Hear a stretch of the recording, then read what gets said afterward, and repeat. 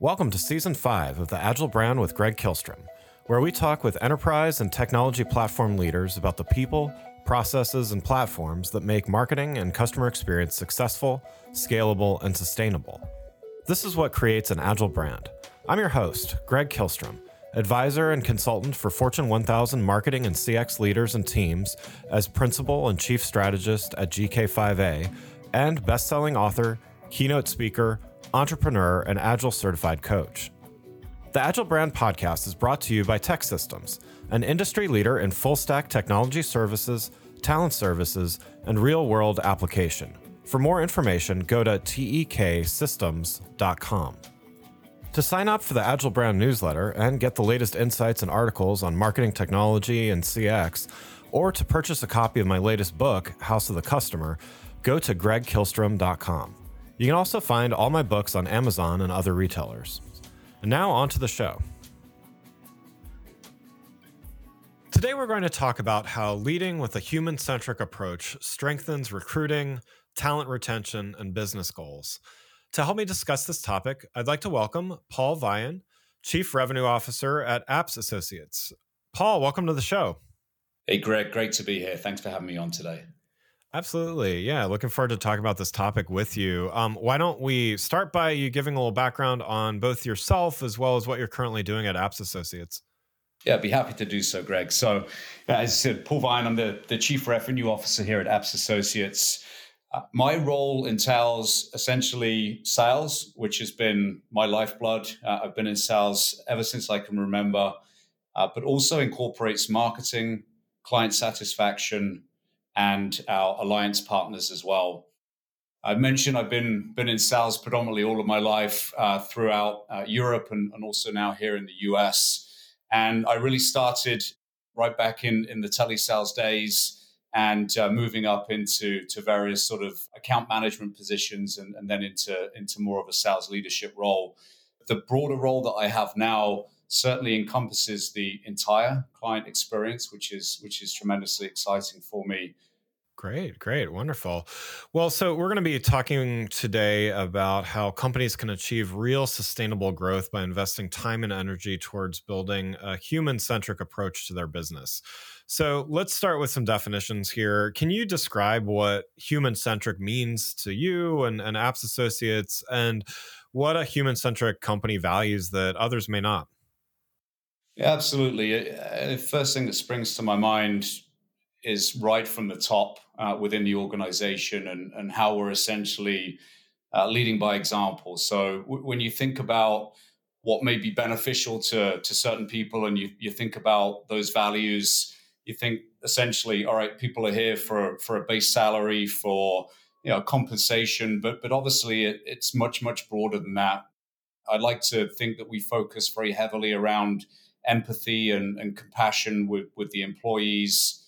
We really like to look at humanizing those daily interactions. So, taking the time to talk to people about their day or their weekend, not just what tasks they've got in front of them from a work perspective, but lots of collaboration, not just on email, but obviously through various different communication mechanisms, making yourself available to other people. And I would stretch that further than not just your direct reports, but other people that perhaps you don't consider collaborating with on a daily basis, but your input is very valuable to them in terms of some level of mentorship. I always like to say having a sense of humor as well, Greg.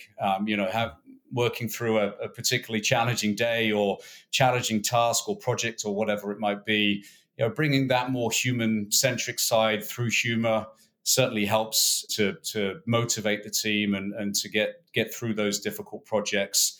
And then a big one here is the trust that you put in what we call our associates, but the employees, giving them room to breathe, making mistakes, and as we like to say here, learning fast from those mistakes. I think gone are those days, and they should be gone, of just pure micromanagement. You've got to have that mutual trust. I think if you focus on all of those beyond just, hey, you're here and you're earning a salary, you're here to really thrive and grow within the business, making sure that you're available to those individuals are really important. Yeah, those are great points. So you're Chief Revenue Officer, as you mentioned, you've played a sales role throughout your career. Obviously, traditional sales metrics and revenue targets are still and will always be critical as a measurement of success. Does being human centric change anything in terms of your goals and your measurements of success?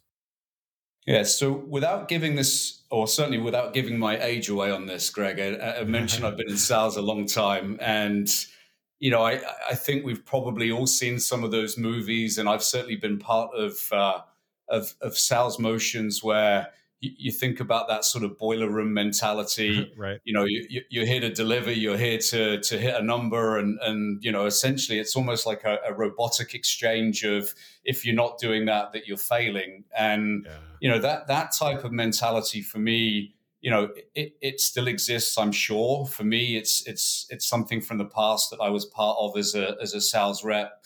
But essentially, what you're doing is you're stifling and you're controlling and you're micromanaging individuals, which, as we just talked about on the previous question, you're not allowing people to really recognize that potential for growth. So you're correct. Sales metrics and goals are still critical. It's still the black and white of the job, but don't be punitive with that.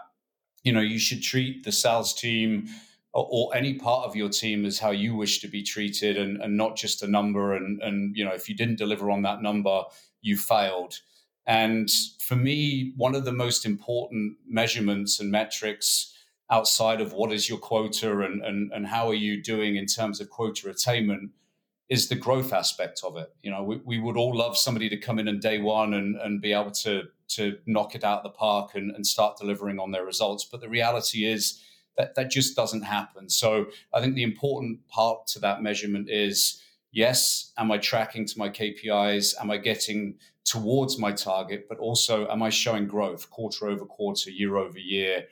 That human-centric approach, what I found, not only does it inspire and motivate the employee or the salesperson in this example, but that sort of trickles back down through to the customer engagement as well. You lose that desperation for a sale and somebody perhaps becoming unprofessional because their sales leader is really pushing down on them unprofessionally hard. And then also you sound a little less like a secondhand car salesperson in the approach, and you're still delivering value as you go through that conversation. Yeah. Yeah. Agreed.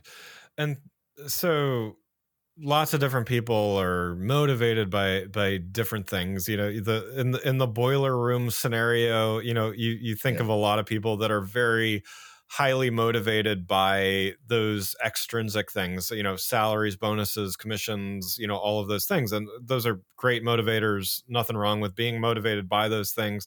There's also people that are, in addition to those extrinsic things, they're motivated by intrinsic things. So, this could be, I like to learn, or I like to share what I learn with others and help others, mentor others. It could be many, many other things that are not necessarily tied to a dollar amount or something. How do you balance these two types of things, these extrinsic motivations, these intrinsic motivations, in order to make sure that everybody is truly engaged and also that the company wins? One size certainly does not fit all. Every individual is different, and everybody needs some level of different engagement and coaching and support throughout their career. You have to adjust to those individual needs to make sure that it's not that cookie cutter approach.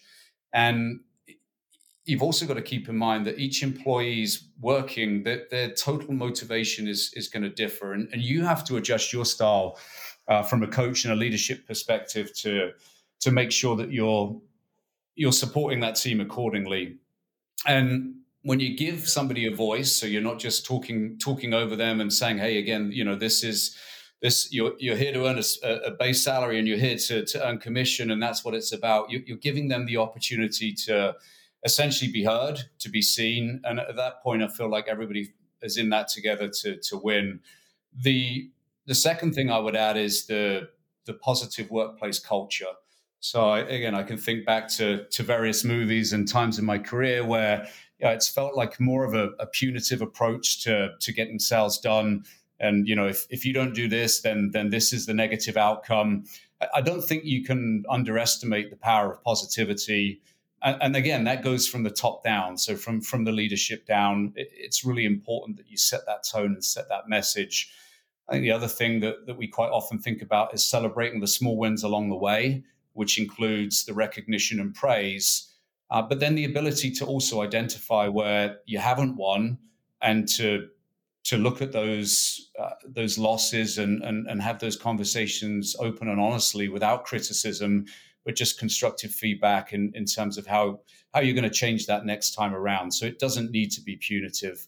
And as I mentioned before, if you create that type of environment, you create the positive workplace culture, you're going to see that trickle down to the customer experience. I'm a true believer. We all talk about, customer success and how we make sure that our customers are really happy. If we don't start that focus internally with the employees, ultimately, I think the customer suffers. So that is a really important benchmark. And I'll just wrap up on this, that how you make others feel in general speaks louder than I think anything else that you can ultimately say around a particular number or something in black and white. Before we continue, let's take a quick break. If you're like many marketing leaders today, you're inundated with a need to improve the customer experience across an increasing number of channels and touch points, all while ensuring your team is performing well, innovating, and continuously improving. So how do you find the time to determine what's next for you, your team, your brand, and your customers? My company, GK5A, can help. Whether it is advisory services, evaluation of marketing technology platforms and solutions, or digital agencies and implementation partners, or assistance with creating strategic roadmaps and prioritization of efforts, we've done it all and served as an ally to Fortune 1000 brands in industries like financial services, healthcare, consumer electronics, professional services, and more. You can learn more about these services and contact us at www.gk5a. That's www.gk5a.com. Now let's get back to the show. You kind of touched on this already a bit, but what about, it's one thing to have a new employee be happy and excited. I think most of us, when we start a new job or a new project or whatever the case may be, there's some kind of enthusiasm in it, and that often lasts for a while. But what about the talent retention component of this? Some of these things, even some of these motivators can be short term, and people are often motivated by some things at different points or to an extent. So we're living through, it was the Great Resignation. There's lots of labels for all the quiet quitting. There's all of these things going around, and they have to do with a number of different things. And certainly we don't have time to talk about the origins of all of these, but we've got people resigning because they're not finding value in their work. We've got people quiet quitting, which, and kind of just doing less than they might have normally. And, we've got all of these other things. It's expensive to lose an employee. It's expensive to hire an employee.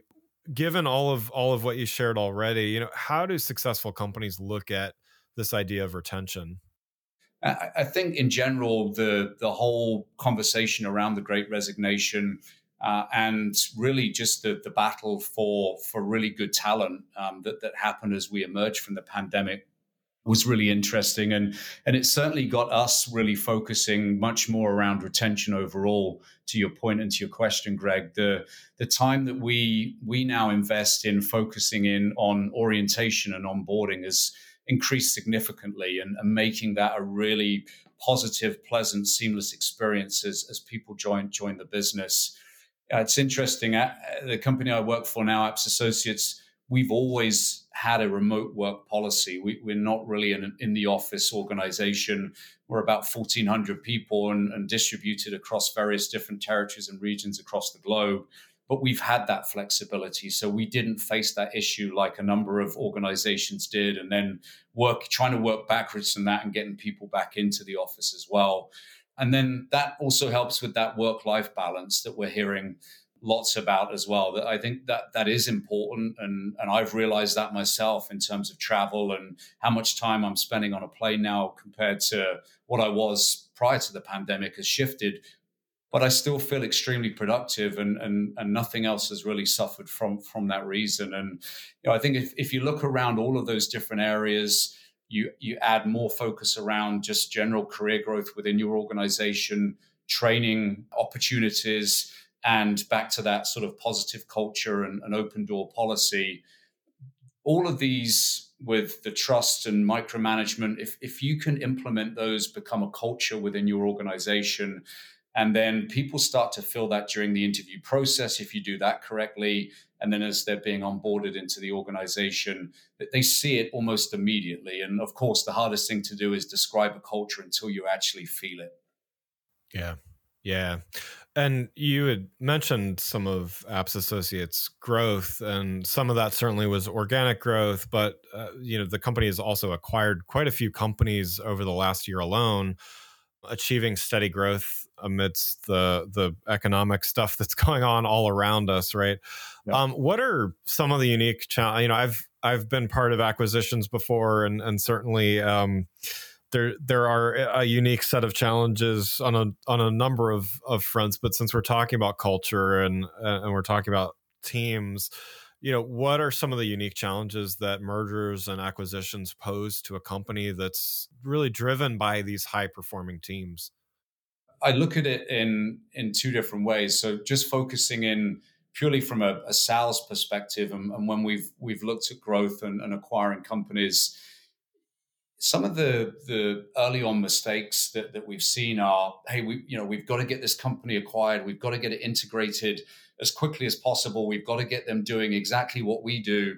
Otherwise, we're going to end up with all of these different and disparate approaches. And of course, that's not the case. You certainly have a runway and a softer runway to change. And if you think back to the human element of this, and you think back to salespeople, you have to ask your question: Do you need to change their comp immediately, for example, to line up with what you have as the acquiring company? Do you need to update and change their targets immediately? So it's that immediate sticker shock of now suddenly you're doing this the next day when you didn't know you were being acquired the day before, versus actually it's okay to let you run with this for the foreseeable future, and slowly integrate and start to build up that confidence and that understanding, and starting to feel that culture as we've seen that as a really important lesson here. So the big bang integration and, hey, everything's got to be our way, and we can't sort of run through this at a softer runway has been a really important lesson that we've seen here. And then just in general, there's that feeling that from the company being acquired, what they had was better than what they're getting now. So you have to take your time to sort of work through that. Immediately, you don't have to rip the Band-Aid off and say, all right, you're straight over to this particular HR policy or benefit or whatever it might be. You've got some time to work through that. And the positives on paper of when you look at cultural alignment between the two organizations can look fantastic. But obviously, when you're first getting together, you're having that first date with everybody. Right. It can be a very different experience from what you saw as you were going through that process of acquisition. So I think bringing the good parts of the culture from both the organizations and piling those together can be extremely positive. If you don't focus on that, it can obviously be a really detrimental to the acquisition and really hold you back much longer than you need to. And, we've seen things, Greg, around that smaller company mindset and moving into a bigger company mindset. You have to be really careful, again, around, hey, I've done it this way. Why don't you understand why I do it this way? And really ease people in a sort of gentle process to then show them that actually it's not a bad way of doing something. It's a different way, and this is why we have to do it this way. So, all of the fun and games of system integrations and processes, and letting go of a brand that was near and dear to somebody's heart, and we've had experience of that, and saying, look, it's a bad brand, and we want to keep elements of this in our DNA moving forwards, but having lots of sort of disparate brands and disparate approaches in the long term is going to cause us more pain. And just thinking through all of those things, a cookie cutter approach does not fit every merger and acquisition. You've got to have a level of patience, listening, and empathy for a smoother integration. And demonstrating, as I said, a different way doesn't mean a bad way. Yeah, yeah. And, I think at the end of the day, even if it's logically and objectively, we can see that something might be better. Humans just aren't really great at change. They're not Right. really great at wanting change. And, some people can adapt more quickly than others. And eventually, if the change is good, they'll be happy that they ended up adopting it. But, change is just hard, even if it's good and objectively better. But, I liked what you mentioned as far as one of the positives is finding the best parts of some of these things and trying to integrate into the whole. I wonder, are there any other unique opportunities, given that change is hard and change can be a challenge, but are there some unique opportunities that an acquisition presents from both a company as well as that cultural perspective? I think one of the most exciting elements of any acquisition, Greg, is just the opportunity to learn from the talent of the company that you're acquiring. Yeah. Because you're not just acquiring assets or revenue or whatever it might be, whatever line of business that you're in. A big part of this is around the people that you're bringing in, and I think the bringing together, like I said, from a cultural aspect, whilst you mentioned this, it can be a challenge, and change is a challenge. If you handle that correctly, and you don't go with, hey, we've got to solve this in 30 or 60 days, it can Yeah. really fuel what you currently have when you bring two sets of people together that have really great ideas and have built something ever so special, to be able to then take that and then create something even more special. And you've got to work hard at that. That's not easy to do. You really got to make people feel at home in the new business. You've got to work to get them really excited for the new journey and the opportunity ahead, because there's going to be a lot of concern, perhaps skepticism, and really, what is my future? Back to that change piece for any individual. There's lots of anxiety and question marks, and people need you to talk them through that and give them that sort of clear plan. But certainly the talent piece of it for me is ever so exciting. Yeah, yeah, agreed.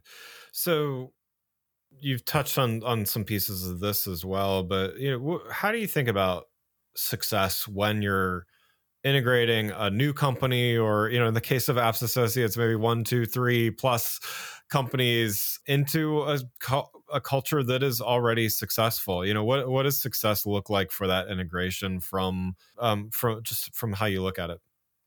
The fundamental success when I look at the acquisitions is retaining the talent that you've acquired and helping them to thrive in that new environment.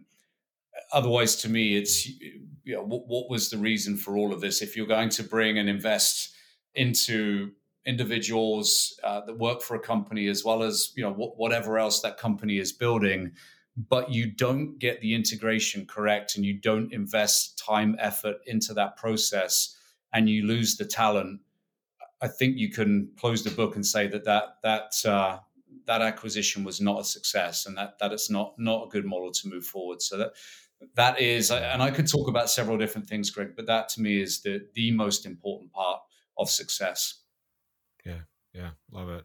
Well, Paul, thank you so much for joining the show. I've got one last question before we wrap up here, and you've already given a lot of good advice. So, but I'd love to get one piece of advice just to close here. That what would you say to brands that they know they need to become more human centric, not necessarily sure how to do it, but what would you recommend as they navigate the months ahead?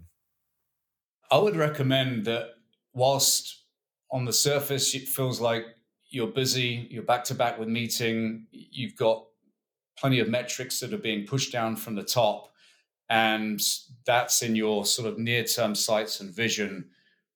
If you don't take a big portion of your day to be talking to your team members, to be interacting and engaging, to be there showing that empathy and working through things together and collaboratively, that you're not going to see that improvement. And I just can't stress that part enough, that it feels like sometimes you get to the end of the day and you may not have accomplished what your day-to-day tasks are because you've been working and solving issues with your team and with other people that are coming to you in a sort of mentoring capacity.